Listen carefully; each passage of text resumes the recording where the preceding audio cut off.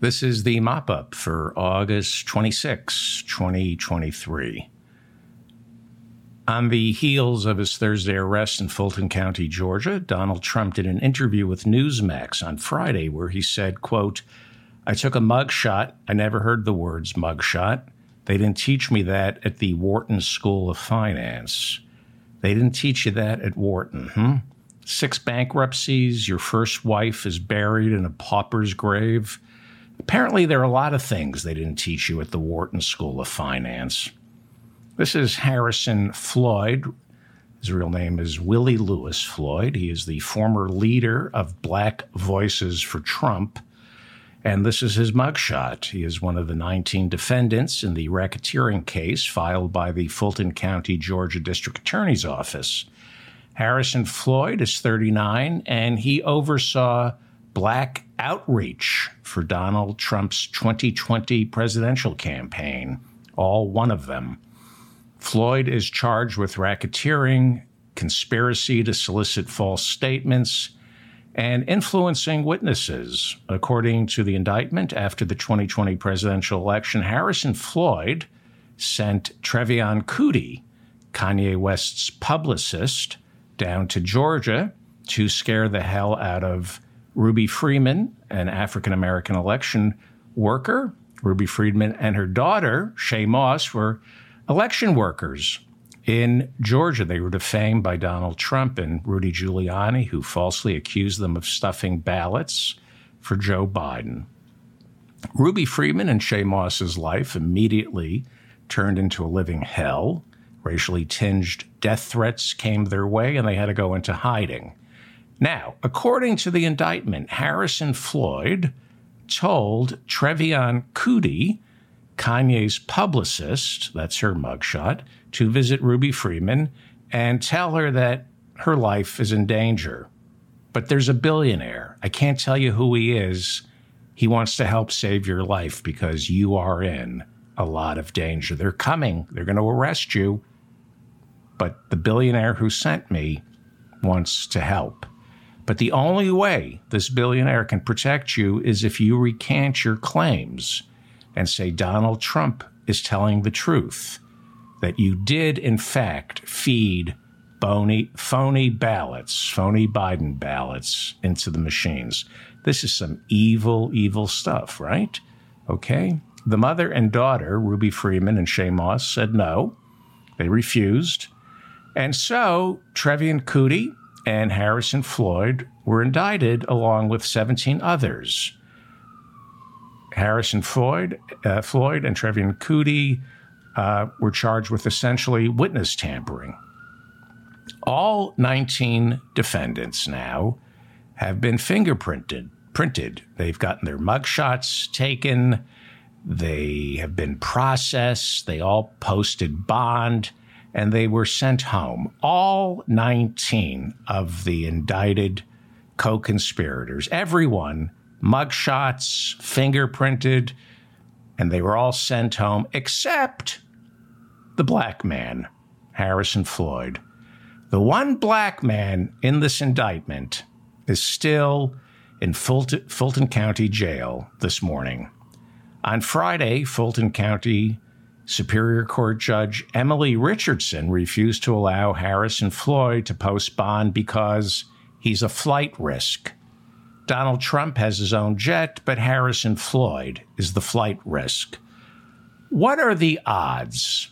What are the odds? Out of 19 defendants who got processed this week by the Fulton County Jail, the one black man of the 19, he's not free to leave. What are the odds? The only defendant who must stay inside the overcrowded, scabies-infested death trap of a jail is the black guy. There are two side stories to this big indictment. There is the story of election workers, Ruby Freeman and Shay Moss, being intimidated into lying and saying they stuffed ballots for Biden. They backed down. And I went into detail on this story earlier in the week. There's also another story about the lawyer, Sidney Powell, indicted partly for breaking into the voting machines inside Coffee County, Georgia. That's a story that I will touch on next week. And then there's also the phone call to the Georgia Secretary of State, Brad Raffensperger, where Trump and his chief of staff, Mark Meadows, lied about election fraud and tried to convince Brad Raffensperger to change the election results. There's also the story in the indictments of Trump harassing Georgia governor, Republican governor, Brian Kemp, into convening a special session of the state legislature to investigate phony claims of voter fraud. And then there's the story of the lawyer, John Eastman, filing a suit in the Georgia courts filled with false claims of voter fraud, misrepresenting, lying about voter fraud in writing. He lied about Georgia election official Gabe Sterling. He said that Gabe Sterling, in the brief, Eastman said that Gabe Sterling said there is massive evidence of voter fraud. He did not say that. Eastman, in his brief requesting Governor Kemp to investigate, just lies about Gabe Sterling's findings. Sterling said there was no voter fraud. You might remember Gabe Sterling in the middle of December back in 2020 of holding a press conference and telling Donald Trump to stop spreading lies. It's getting dangerous. There are death threats. He was the first one really to warn. Gabe Sterling was the first one to warn us of Donald Trump's plan to turn to violence in January 6th. So there are those stories that you can glean from the indictment. But this morning, I'm going to try to give you a broader picture of what this trial in Georgia is all about. I want to give you a vertical, a top-down understanding of how deep Donald Trump's criminal enterprise truly is. And I think if you stay with me, you'll understand the story that Fulton County District Attorney Fani Willis is telling us. Fulton County District Attorney Fani Willis's RICO prosecution down in Georgia has several working parts, but it's also a story with several chapters. It's the story of a criminal enterprise, racketeers who took part in a massive conspiracy to defraud the government of the United States, the government of Georgia, and they attempted to disenfranchise a majority of voters in that state who picked Joe Biden to be their president and not Donald Trump. To carry out this scheme, multiple state laws were broken. Most notably, conspiracy to commit election fraud. Election fraud is against the law in Georgia. To commit election fraud, the defendants, in this case, lied to other government officials, which is also against the law in Georgia. You're not allowed to make or write false statements before government officials or in government settings. You are not allowed to conspire with others to solicit underlings to make false statements or put false statements into writing. You're not allowed to perjure yourself when you go before the grand jury handing down the indictments in this case. You're not allowed to tamper with the counting of the votes by intimidating election officials or getting them to confess to stuffing the machines with Biden ballots, even though they didn't. You're not allowed to crack open voting machines, copy the data, put it on the internet, and crowdsource the search for election fraud. In all, down in Georgia, 41 laws were alleged to have been broken in a massive conspiracy that included the 19 defendants, as well as 30 unindicted co-conspirators. This is a massive indictment. There are currently 19 defendants. I will explain later while I think that number will be whittled down significantly. But topping the pyramid of this criminal enterprise is Donald Trump, okay? I want to explain the structure that Fani Willis has uncovered. It is a criminal enterprise. This is mafia stuff, okay? Directly below Donald Trump is his White House chief of staff, Mark Meadows, right? Nothing sits on Donald Trump's desk in the White House unless it first goes through Mark Meadows. Any crimes that Donald Trump committed, Mark Meadows aided and abetted. He witnessed them. He was his chief of staff. He saw everything. So Meadows has been indicted along with the other 18 defendants for violating Georgia's RICO Act. He's also been indicted for soliciting the Georgia Secretary of State, Brad Raffensperger, to alter the election results in favor of Donald Trump. It was Mark Meadows who arranged all the phone calls, all the meetings, and he arranged the infamous phone call with the Georgia Secretary of State, Brad Raffensperger. He's also heard on tape lying to the Georgia Secretary of State, telling him that he himself had evidence of massive voter fraud in Georgia, even though Mark Meadows' own son, a lawyer in Georgia, was sent to look for voter fraud in Georgia and told his dad, I can't find any. And that prompted Mark Meadows to walk around the White House joking before this call to the Georgia Secretary of State. Mark Meadows was heard cracking jokes about voter fraud, saying it's non-existent, but it was funny to him. It was funny. So I'm going to go vertically down the chain of command of this criminal enterprise. So it starts with Donald Trump, and then it goes to Mark Meadows, his chief of staff, his consigliere, if you will. Okay. Right below Meadows is Rudy Giuliani. Rudy was the top lawyer in this criminal enterprise. Now, he wasn't working for the federal government. He wasn't working for the Republican Party. He wasn't even working for the White House. He was brought in by Donald Trump, and he worked for free to go out in public, to cash in his equity stake as America's mayor, a trusted figure in conservative circles, and claim voter fraud on television and in the courts. Below Rudy was Sidney Powell. She was a lawyer. She's also been indicted. This is her mugshot. And parallel to Sidney Powell is the lawyer Jenna Ellis.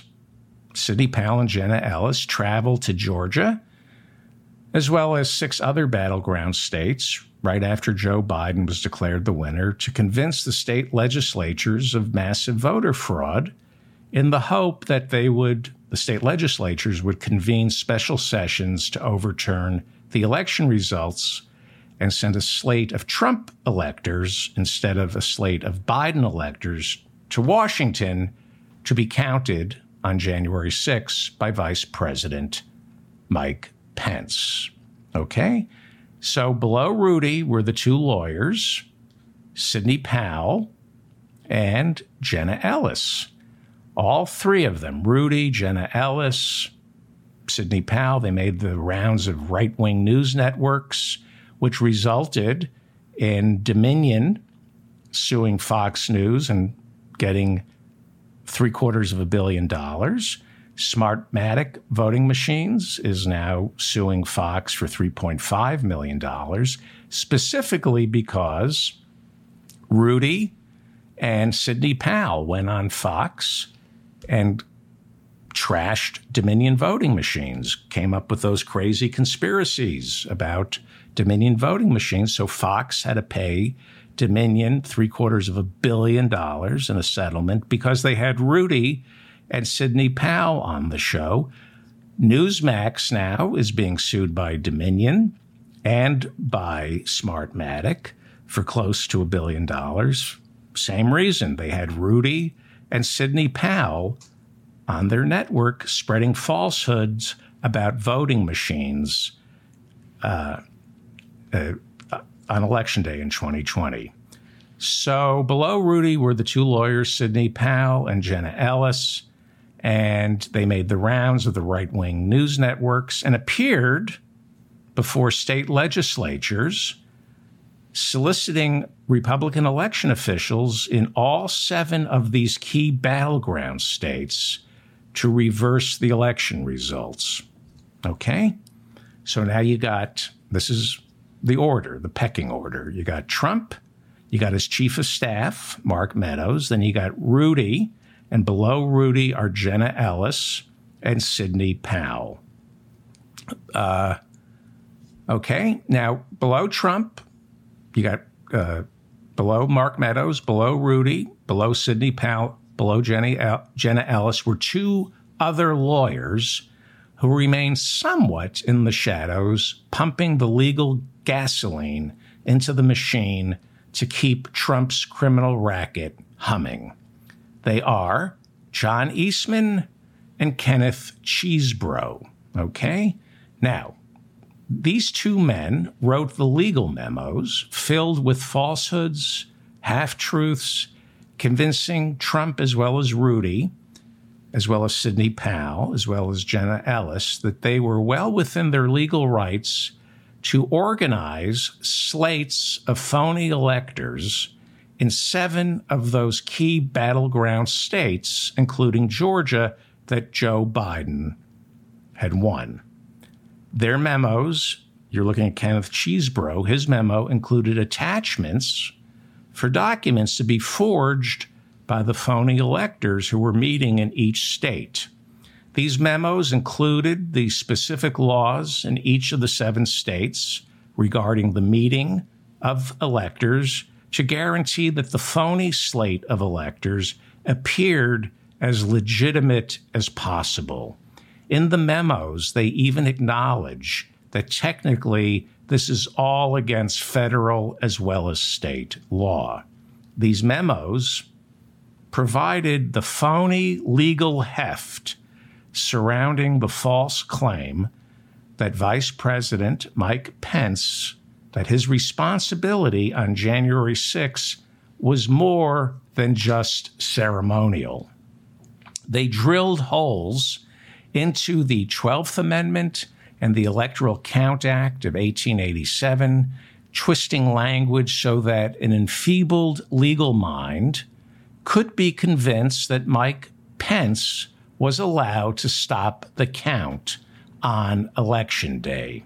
So the purpose of getting Mike Pence to stop the count, as suggested in these memos, the purpose was to create so much confusion, so much doubt about the 2020 presidential election that the Supreme Court would order that election to be decided by Congress, the same way Congress ended up deciding the presidency in 1876, the most contentious election in U.S. history.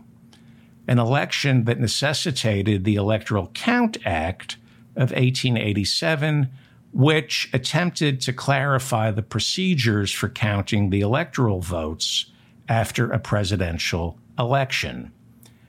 The Electoral Count Act of 1887 is poorly worded, but it was essentially followed and obeyed by a series of norms throughout the decades where it was agreed but not specifically written into law that the job of the vice president was purely ceremonial.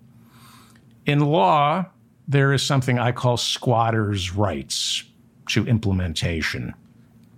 If the vice president's role has been purely ceremonial on January 6 since at least 1887, then it establishes on its own layer upon layer of precedent through action to become what is essentially a de facto law as opposed to de jure.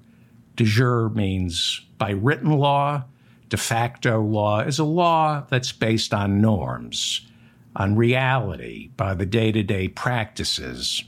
And so John Eastman, the lawyer John Eastman, and the lawyer Kenneth Chesebro, working for Donald Trump, who has no respect for these norms, they looked for loopholes in the Constitution, the Electoral Count Act of 1887, as well as the 12th Amendment, and they wrote memos that said an argument could be made. They literally said, but they didn't literally, well, they did literally. You have to read the memos. They wrote that an argument could be made, one that would not hold up under scrutiny.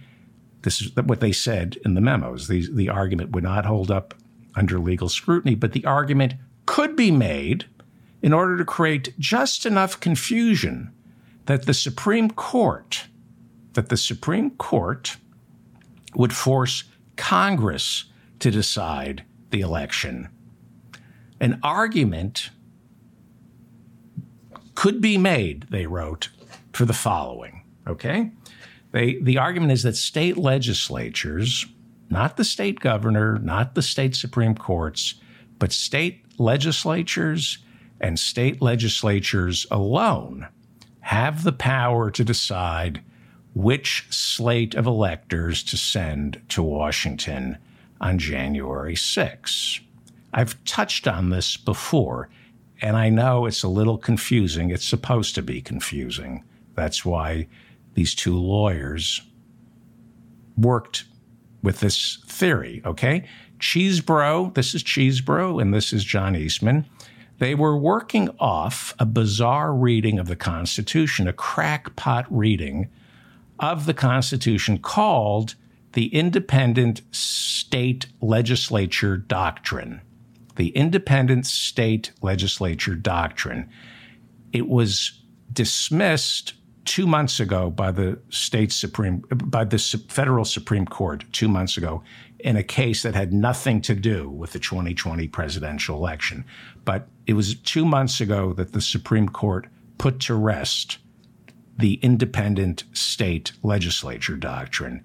But because it wasn't settled by the Supreme Court, Chesebro and John Eastman were working with this doctrine, okay? Are you confused? Because you're supposed to be. All this nonsense is intended to confuse everybody on the planet except the Supreme Court. That was the plan. Chesebro and Eastman wrote these memos. Nobody understood them. They knew that it would have to go to the Supreme Court. The Supreme Court would say, well, this election is just like 1886. Congress has to decide. That was part of the conspiracy. It's what Kenneth Chesebro essentially put into writing in his legal memos. He basically said, throw so much dirt in the eyes of the American people, into the eyes of the media, into the eyes of our politicians. Nobody will be able to explain it to anybody, especially voters. Politicians won't be able to explain it to each other. And we would have all these phony experts screaming at one another. Nobody would be able to break through the noise. And so the Supreme Court would say, this is now the most contentious presidential election in American history. What choice do we have but to order Congress to decide who the winner is? And because of the electoral map, and I'll explain that in a second, Trump would have been declared the winner. He would have lost the popular vote as well as the Electoral College. But the idea was to create so much confusion that it would be decided by Congress. And if it's decided by Congress, Trump, because of the way they weighted the states, Trump would be the winner. So John Eastman knew this. Kenneth Chesebro knew this. They knew exactly what they were doing. Confuse everybody. with the phony slate of electors and the independent state legislature doctrine, which the Supreme Court said is illegitimate 2 months ago. But there was no ruling from the Supreme Court back in November of 2020 when Kenneth Chesebro and John Eastman wrote those memos. So the independent state legislature doctrine, which has now been consigned to the dust heap of history, but the independent state legislature doctrine suggested that there's a clause in the U.S. Constitution. And in the U.S. Constitution, they claim all authority to regulate federal elections within each individual state falls upon and only upon that state's elected lawmakers in the state legislatures, with no checks and balances from the governor of the state or the Supreme Court. That's the independent state legislature doctrine. And this idea was what fueled Trump and Giuliani and Sidney Powell and Jenna Ellis to go to the battleground states and meet with Republican legislators to get them to reverse the election results. And working off these memos written by John Eastman and Kenneth Chesebro, Rudy, Jenna Ellis, and Sidney Powell were able to say, look, you get to decide.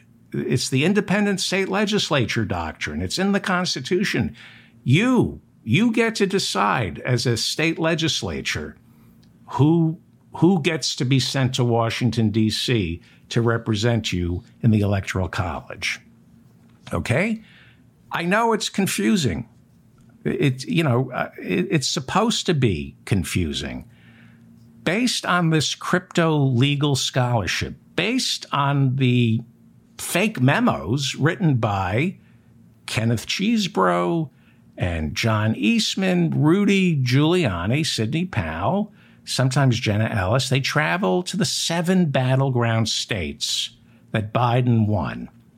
And Rudy, Jenna Ellis, and Sidney Powell tried to convince those states, their Republican-controlled legislatures, that they had evidence of massive voter fraud. And because we have evidence of massive voter fraud, the state legislators, under the independent state legislature doctrine, could act unilaterally without the governor's permission or the state Supreme Court's oversight. They and they alone, just the legislative branch of each individual state, could send a slate of Trump electors to Washington on January 6 instead of Biden electors. They did this in 7 key battleground states that Trump lost, and they insisted, they lied, and said, we have evidence of voter fraud. And they thought that these state legislators would say, well, if it's Rudy Giuliani and Trump's lawyers saying they have evidence of voter fraud, we should convene a special session of our legislature and elect a brand new slate of electors to send to Washington for January 6.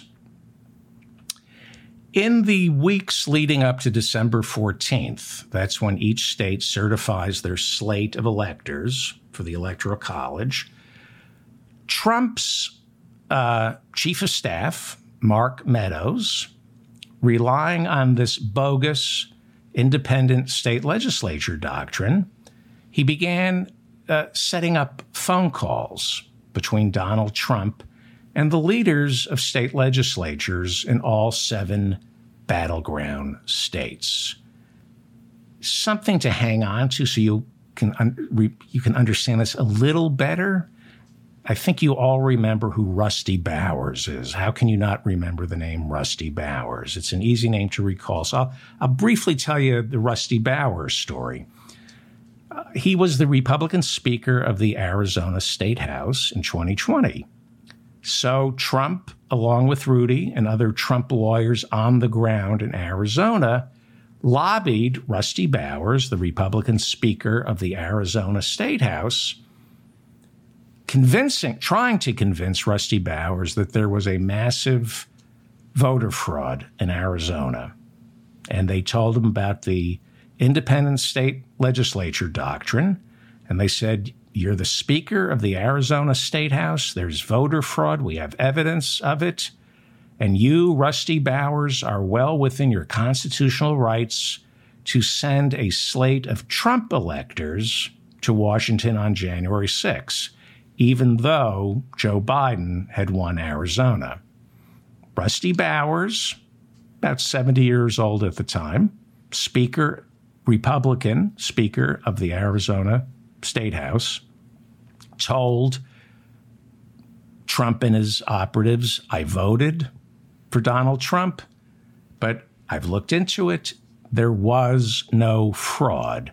Biden won, and I'm not going to participate. He had to go into hiding. The same way Brad Raffensperger, the Secretary of State in Georgia, had to go into hiding. The same way Ruby Freeman and Shay Moss, the Fulton County election counters, had to go into hiding. Rusty Bowers, the Speaker, Republican Speaker of the Arizona State House, had to go into hiding. He was immediately doxxed. Armed men with rifles showed up in front of his house. They would circle his home at all hours of the night, shouting through loudspeakers that Rusty Bowers was a pedophile. All this going on while Rusty Bowers' eldest daughter was wasting away from cancer. She ended up dying in January of 2021 before Biden took office. She died to the sounds of Trump supporters, armed militia in Arizona, outside the home, calling her father a pedophile. And who did the Republican Party in Arizona end up censuring for all this? Rusty Bowers. A year later, the Arizona Republican Party censured Rusty Bowers, the Speaker of the Arizona State House, because he failed to act on Donald Trump's orders and threats to send a phony slate of electors to Washington. Rusty Bowers is no longer in politics. Okay?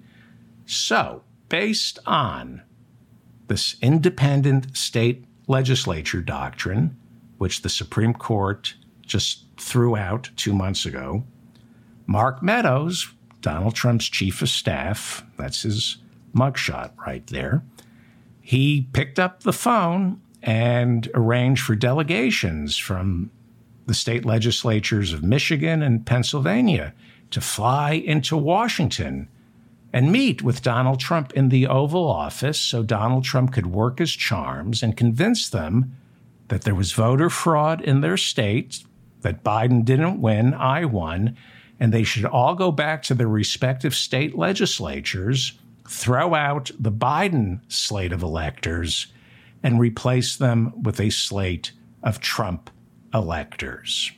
Okay?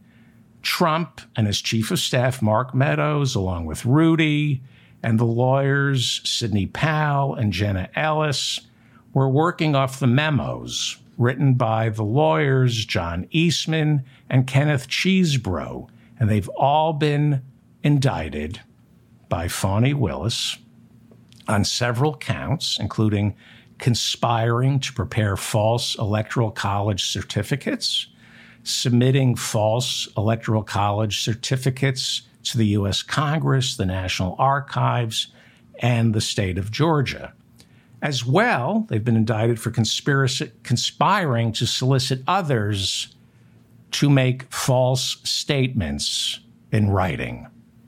At the top of the pyramid, at the top, is Donald Trump. At the very top. Then, Chief of Staff Mark Meadows. Then, Rudy Giuliani. Then the lawyers who traveled with Rudy, Sidney Powell, Jenna Ellis. And below them are the lawyers John Eastman and Kenneth Chesebro writing the memos, coming up with the blueprints, providing the documents for the phony electoral scheme, as well. The memos, they wrote the memos designed to convince Mike Pence that his job on January 6 was more than just ceremonial. And below all these lawyers, waiting to become Donald Trump's acting attorney general, was Jeffrey Clark. Okay, right below all these lawyers, deep in the bowels of the Justice Department, was Legs Clark, Jeffrey Clark. He was toiling away in the bowels of the Justice Department, working in their civil division, unnoticed, underappreciated, and because he's a graduate of Harvard, he wanted to make a name for himself. So right after the 2020 election, Congressman Scott Perry of Pennsylvania, he's a diehard Trump supporter who was organizing Stop the Steal rallies around the country. Congressman Scott Perry, who later ended up asking Donald Trump for a pardon for the role he played on January 6, Congressman Scott Perry introduced Jeffrey Clark to Trump. Jeffrey Clark, an obscure, lowly lawyer in the Justice Department, made it clear to Trump that he was all in on election fraud. And Trump was firing his Attorney General Bill Barr because Attorney General Bill Barr said, "I can't find election fraud. You lost." Trump was getting ready to fire acting Attorney General Jeffrey Rosen because Rosen also said there was no election fraud. So Trump decided, I've got it. I will fire Jeffrey Rosen and make this obscure Justice Department official, Jeffrey Clark, my acting Attorney General. And he, as acting Attorney General, will appoint Sidney Powell as a special counsel. And together they would begin prosecuting Democrats for election fraud. And Jeffrey Clark, the obscure Justice Department official, the only lawyer in the Justice Department willing to acknowledge voter fraud, Jeffrey Clark, saw this as his moment. I'm going to be acting Attorney General. So he drafted a letter to be signed by the acting Attorney General, Jeffrey Rosen. And the idea behind this letter was Jeffrey Rosen, the acting Attorney General, would sign this letter that claimed there was massive evidence of voter fraud in Georgia. In the letter, drafted by Jeffrey Clark, it was filled with lies that the Department of Justice had found massive evidence of voter fraud in the state of Georgia, and we here at the Justice Department, I, Jeffrey Rosen, acting Attorney General, am urging you, the state legislature in Georgia, to convene a special session. Clark wrote the letter. Clark is the lowly, obscure Harvard graduate in the Justice Department, underappreciated, right? And he wrote the letter filled with lies about election fraud. And he tried to get the acting Attorney General, Jeffrey Rosen, to sign it. And Rosen said, "Get out of my office, and you're not allowed to talk to the President of the United States. It's against policy." But Jeffrey Clark, he was going to be acting Attorney General, so he kept talking to Donald Trump. You're not allowed. If you're in the Justice Department, the only people who are allowed to talk to the President of the United States are the Deputy Attorney General and the Attorney General. Okay? So,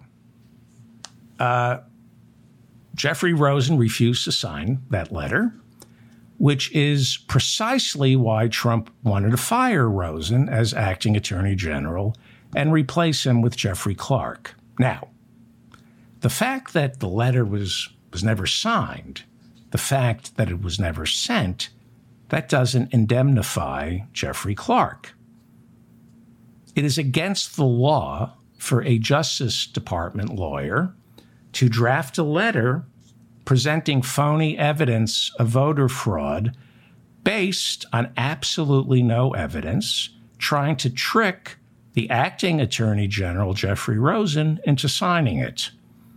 That is why Jeffrey Clark was indicted in Georgia on charges of criminal attempt to commit false statements and writings. Okay? Criminal attempt. The letter never got sent or signed. So this is criminal attempt to commit false statements and writings. Okay, let me explain that. There is murder and there is attempted murder. It is against the law to murder somebody, but it is also against the law to attempt to murder somebody, right? If you try to murder somebody but you fail, that is attempted murder and it's against the law. In Jeffrey Clark's case, he wrote a letter making false statements that the Department of Justice had evidence of voter fraud in Georgia, and he attempted to get the acting Attorney General, Jeffrey Rosen, to sign it and then mail it to the state of Georgia and have them convene a special session. He did not succeed in getting the letter signed or sent, but the attempt at writing the letter, which he did, and then handing it to the acting Attorney General, which he did, and attempting to trick the acting Attorney General into committing these false statements into writing, signing this letter, he attempted to do that. Just because he got caught attempting to do this and it didn't go through, it doesn't mean he didn't commit a crime. Clark is also charged, along with 18 other defendants, with violating Georgia's state RICO laws. Do you see how this is a RICO prosecution, how this is a top-down criminal enterprise? It is a top-down criminal enterprise. All of the people in this criminal enterprise, except for two, Donald Trump and Mark Meadows, were lawyers, right? Everybody else at the top of the pyramid were lawyers. Once you get past Donald Trump and Mark Meadows, you start hitting the lawyers. You hit, Rudy Giuliani, then Sidney Powell, then Jenna Ellis. Then it goes down to John Eastman and Kenneth Chesebro. They were all lawyers running the plays for this criminal conspiracy. They were running the plays from Washington, D.C., from the Oval Office. And some of these lawyers were either traveling to Georgia or communicating with a lower rung of lawyers, local lawyers in Georgia, on the ground, right? Out in the field, organizing the phony slate of electors to send to Washington, D.C. on January 6. Also indicted, we're going down, we're drilling down in this criminal conspiracy. Below all these lawyers in Washington, D.C., we go to Atlanta, Georgia. Next up is the indicted local lawyer in Georgia, Ray Smith, along with Robert Shealy, another local lawyer in Georgia, also indicted. These two lawyers were indicted for helping to organize the phony electors scheme on the ground in Georgia, dotting the phony I's and crossing the phony T's. I can't go through all 19 defendants this morning, but as you can see, I'm trying to drill down from the top of this criminal enterprise. at the top, right? At the top, you have two men who are not lawyers, Donald Trump and Mark Meadows. But then to orchestrate this conspiracy, this massive conspiracy, they immediately call in the attorneys, Rudy Giuliani, Sidney Powell, Jenna Ellis. Then for the phony legal memos, John Eastman and Kenneth Chesebro. And then, kind of off to the side, waiting to be anointed acting attorney general, is the obscure Justice Department official Jeffrey Clark, who is writing illegal letters claiming the Department of Justice found voter fraud in Georgia. And then below Jeffrey Clark on the state and local level, you have two lawyers in Atlanta carrying out the orders from Washington and orchestrating the phony elector scheme inside the state capitol. And below these lawyers, immediately below the lawyers, we hit the three phony electors who have been indicted. 3 out of the 16 fake electors from Georgia have been indicted. Why not all 16? Because the rest of the fake electors have either cooperated with Fani Willis, the Fulton County District Attorney, or they're considered small potatoes, and they ended up in the column of unindicted co-conspirators. Now, Trump is in a lot of trouble. Trump is in a lot of trouble. So far, the lawyers have not flipped. But when you go down the food chain of these indictments, once you get past the lawyers, you start seeing people flipping.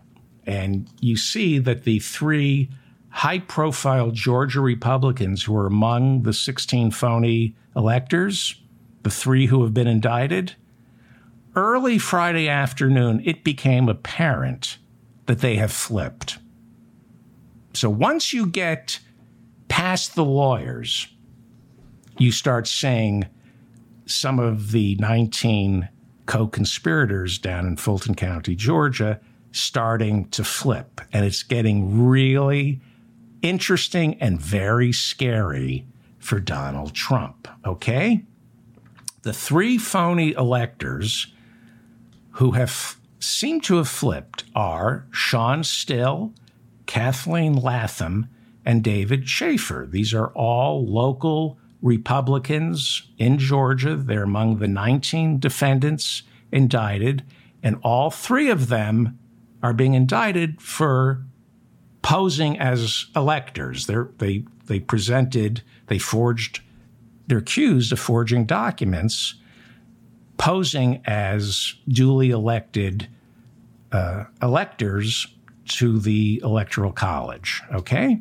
Sean Still, Kathleen Latham, and David Schaefer were specifically indicted for being phony electors. They had their mugshots taken, fingerprinted. They were the 3 of the 16 false electors who are accused of meeting in the state capital of Georgia on December 14th, 2020.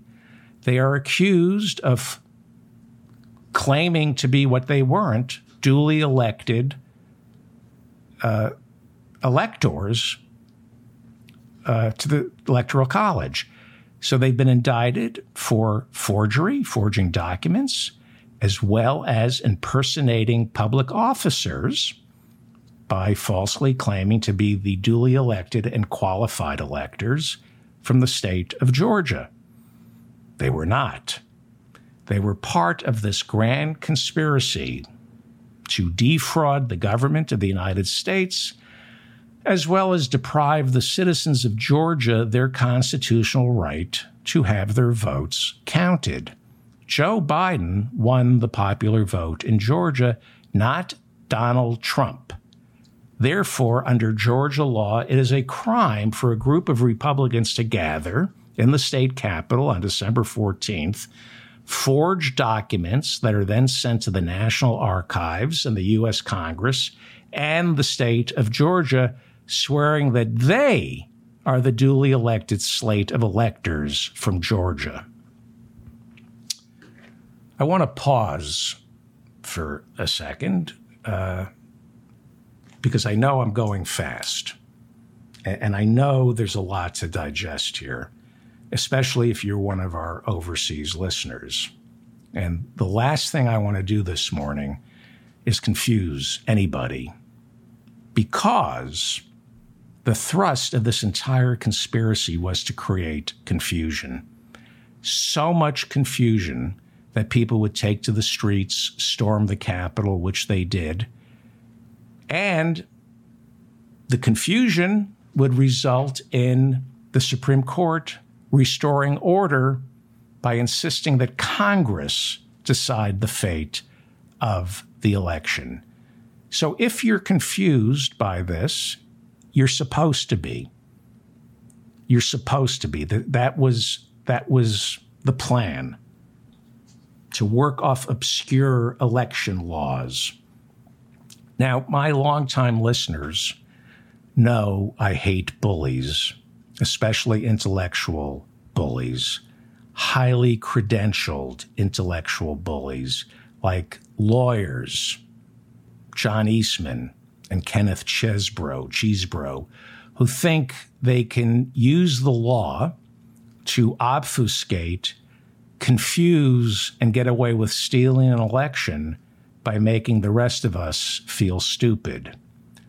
I hate to the core of my very being anyone who tries to make someone feel stupid. This stuff is complicated because it's a conspiracy. And in this conspiracy, these lawyers relied on incomprehensible, tangled webs of deceit that are designed to make people who are trying to figure out where exactly the crime is stupid, right? It was all designed to make anybody trying to untangle this feel stupid, which is why I love the television show Columbo. Peter Falk, if you've never seen Columbo, it's fantastic. Columbo plays stupid. Pretend you're dumber than the person who committed the crime. That's how you solve it. So the reason I'm obsessing with this indictment, this RICO trial, the reason I'm obsessing with this is because I want to understand it, and I totally get it that nobody understands the false elector scheme. It's impossible to wrap your head around. I can assure you, as the weeks go on and you follow these trials, you will understand it. Because it's not just Georgia.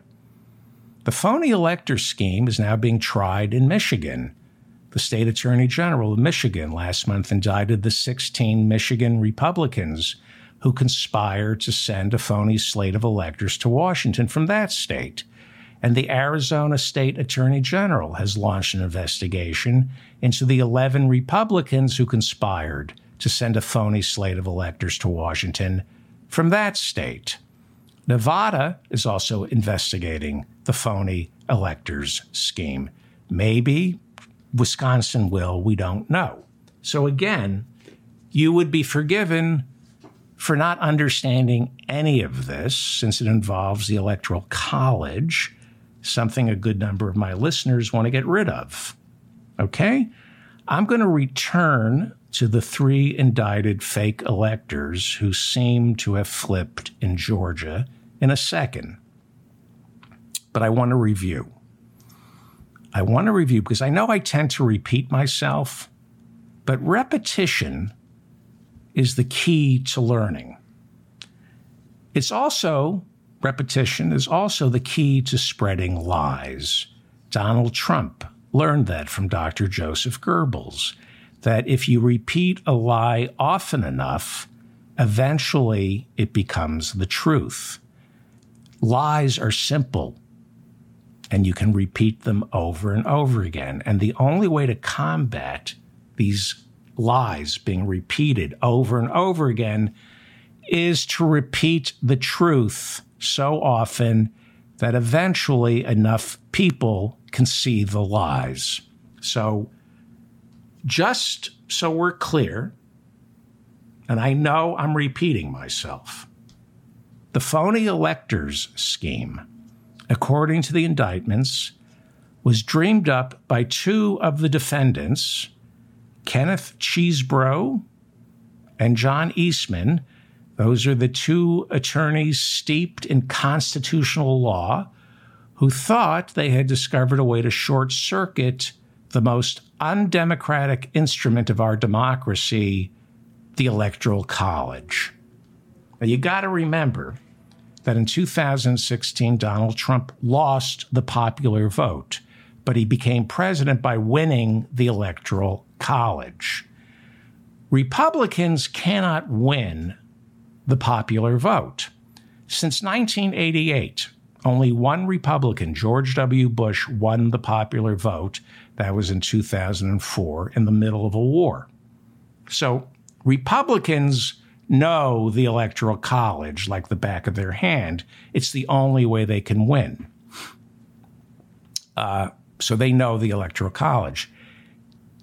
Kenneth Chesebro and John Eastman wrote a series of memos that Trump acted upon. They laid out plans on how to work America's Byzantine Electoral College system, battleground state by battleground state. All these battleground states, Joe Biden won. But they wrote these memos figuring that election laws are so unfathomable, low-level political operatives in each state would just go along because who are they to argue with the President of the United States or his lawyers? According to these memos, the plan was to get these phony slates of electors sent to Washington by January 6th so that Mike Pence, when counting the Electoral College votes, would declare there are two sets of electors, for example, from Georgia. Okay? He would also, according to the plan, we also have two slates of electors from Arizona, Michigan, Pennsylvania. That was the plan. But in this indictment, the plan was Mike Pence would say, we have an issue here. There are two slates of electors representing Georgia. And he would then declare there is sufficient confusion and declare the certification of the presidential election must be postponed until we get to the bottom of this. So as vice president, I'm also the president of the Senate. I cannot in good faith certify the presidential election right now. We have to wait until we resolve these competing sets of electors that have been sent to Washington, D.C. Okay? Confusion. This was set up. If you read the memos, Eastman and Chesebro are saying these are not legally sound arguments, but it will create confusion and buy us time. In the memos, Eastman and Chesebro pretty much say that, yes, the phony slates of electors are illegal, but don't worry, their purpose, the reason we're convening these phony slates of electors in state capitals is to create just enough confusion that people would be whipped up on the streets. Republicans and Democrats would be going to their respective corners and fighting it out in Congress and on television. And eventually the Supreme Court would be forced to intervene the same way they did in 2000 with Gore v. Bush. And in this case, they would order the election to be settled in accordance with the Constitution by Congress. That was the plan, to create confusion. That was why Donald Trump had his armed imbeciles storm the Capitol, create so much confusion that they have to postpone the certification and get the Supreme Court to throw it back to Congress. If it got thrown back to Congress, each state, according to law, gets one vote for president. For example, California would add up its delegation to Congress, And since California sends more Democrats than it does Republicans, California would get to cast one vote for Joe Biden. New York, also a blue state, would also cast one vote for Joe Biden. Illinois, one vote for Joe Biden. Those three states alone are like, I don't know, what, 1/3 of the United States population? Doesn't matter. They would each get but one vote. And so would some red states. And there are a lot more red states. Arkansas, one vote. South Dakota, one vote. North Dakota, one vote. Is there an East Dakota? A West Dakota? Wyoming, one vote. Montana, one vote. All these red states where nobody lives, or at least shouldn't live, all these red states that lack world-class universities, world-class museums, theaters, ballet, opera, strip clubs, they too would get one vote, and there's more of them than there are of us. At least red states. There are more blue state people than red state people, but there are more red states than blue states. And because there are more red states than blue states, Trump would win the 2020 presidential election through an act of Congress, and it would all seem legitimate. That was the plan. The same way he won the 2016 presidential election through the Electoral College, popular vote, will of the people be damned, right? Work the system. That's what Republicans are great at, and Democrats are not. Because most Democrats are from blue states, and they're hyper-educated, and they don't want to go to Montana or Wyoming and deal with those people. But the red states, the Republicans go to the red states. They work the system. They get deep into the gears of the Electoral College, recalibrate the wheels and pulleys so that Donald Trump can get another 4 years. In other words, Republicans have given up on winning honestly. You win by any means necessary. That is how the Republicans win, because their policies are unpopular. Ginny Thomas, the wife of Clarence Thomas, who flunked the state bar exam in Nebraska, did I ever mention that Jim Jordan, he's the Republican chairman of the House Judiciary Committee, he attended law school, but he couldn't pass the bar. Have I ever mentioned that on the show? That Jim Jordan, the chairman of the House Judiciary Committee, went to law school, but he's too stupid to pass the bar exam, so he can't practice law.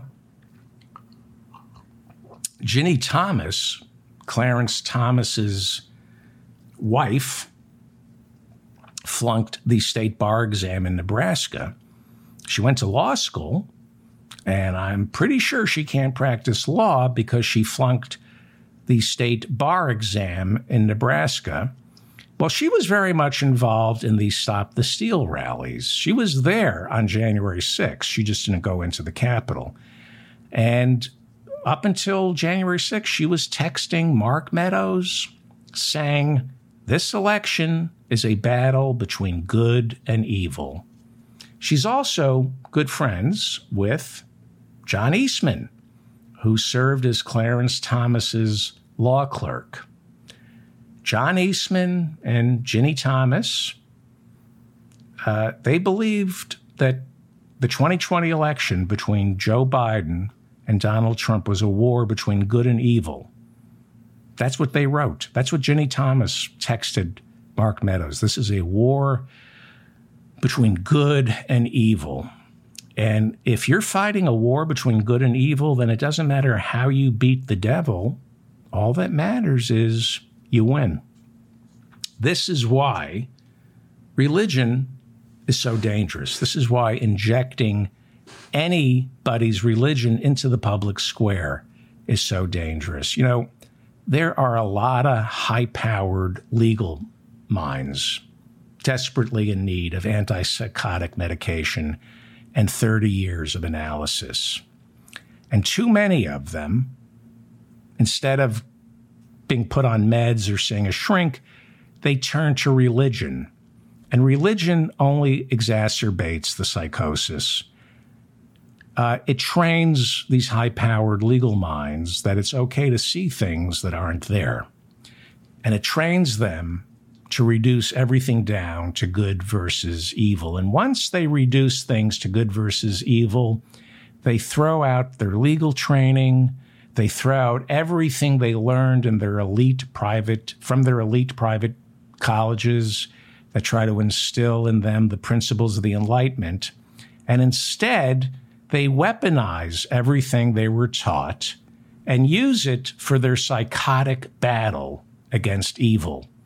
We see this with Ted Cruz, Tom Cotton, Josh Hawley, they're all in the Senate, as well as Governor Ron DeSantis and Vivek Ramaswamy. They all went to elite private colleges. Ted Cruz, Tom Cotton, Josh Hawley, Governor Ron DeSantis, and Vivek Ramaswamy, they either graduated from Harvard Law or Yale Law, and it didn't work for them. It didn't work. They got out. You know, they were still angry.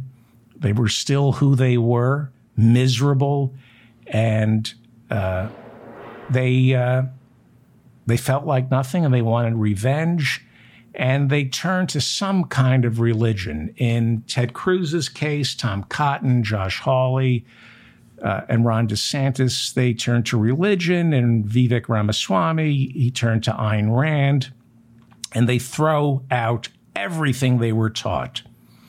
They strip themselves down to one basic Manichaean battle between good and evil, and their law school training becomes a set of tools not for justice, not for helping people or finding truth, but defeating evil.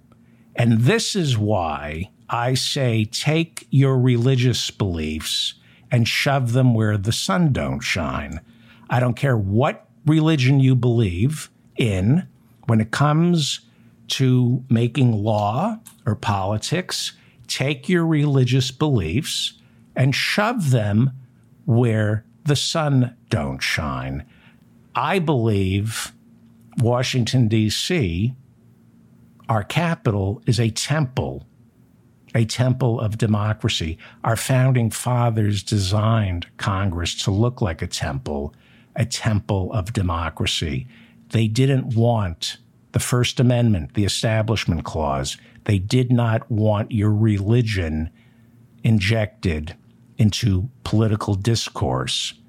Take your religious beliefs and shove them where the sun don't shine.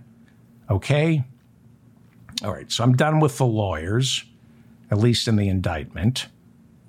And I want to go back down to the three phony electors who were indicted and who I think have flipped, okay? As I said earlier this month, Georgia's RICO statutes are structured in such a way that the Fulton County District Attorney, Fani Willis, can go big. She can go big. She can indict 19 defendants. And then, as the trial date nears, she can try to pick off as many of them as she can, try to get them to flip in order to make the strongest case possible against the capo tutti de capo, Donald J. Trump. Okay? I don't think there are going to be 19 defendants in this trial.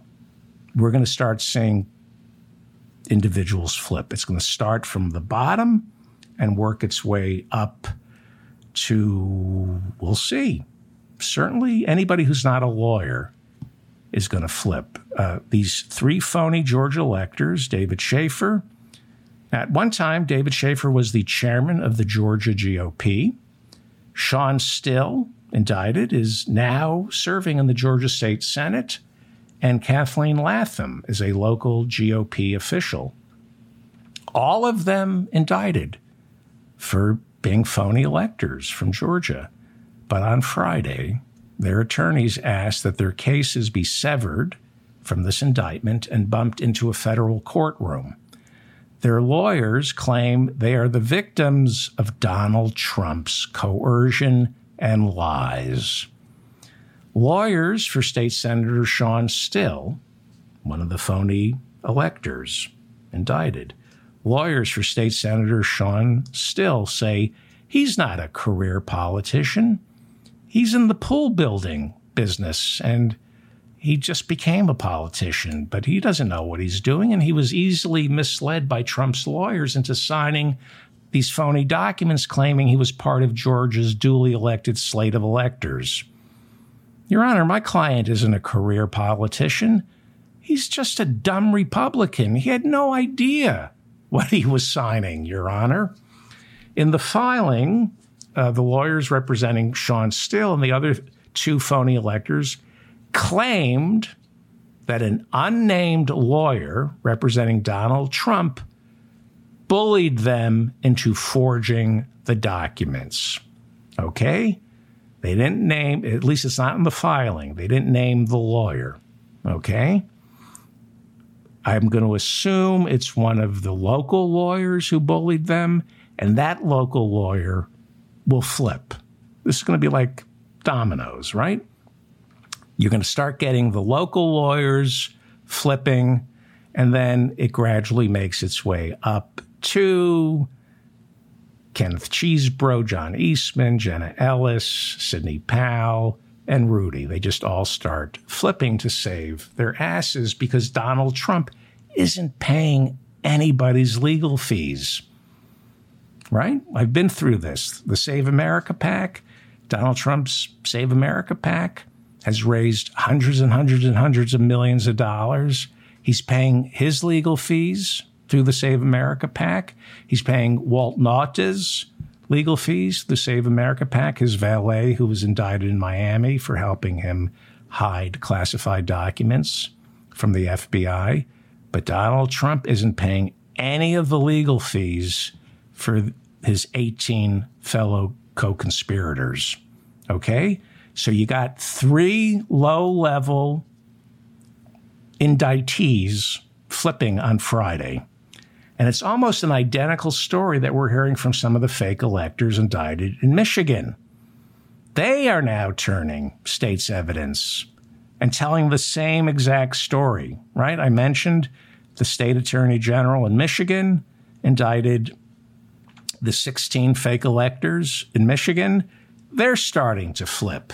They're turning state's evidence and saying Trump's lawyers bullied and misled them into forging these documents.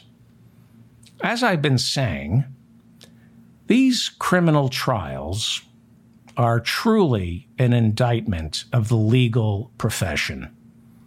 There are 1.3 million lawyers here in America. Law school is not free. And so to pay off their loans and their lifestyle, way too many lawyers create mischief. They create injustices where none exist to pay their bills. And the ones who don't do this, well, they keep their mouths shut about it. They see it, but they don't do anything about it. You know, lawyers are a lot like cops. They figure, you know, if I see my partner breaking the law, but I don't break the law, then I didn't break any law. Well, if you think that, you should go back to law school and learn the law. Lawyers are supposedly officers of the court. And like a cop, if they witness a crime, they are legally obligated to report that crime. Right? Now, we know that cops, when they have a partner, when their partner is having a bad day and stops a black guy, hey, your air freshener dangling from your rearview mirror, I'm going to have to write you up for having an air freshener dangling from your rearview mirror because you're black. And then next thing you know, the cop is conducting an illegal search and then smacking the black driver around. And the partner, the innocent, the guy who thinks he's innocent, the cop still sitting in the car, thinks, well, he's having a bad day. Patrolman Bob is having a bad day. But I'm good. I didn't smack the black driver around. I'm a good guy. No, you're an accessory after the fact.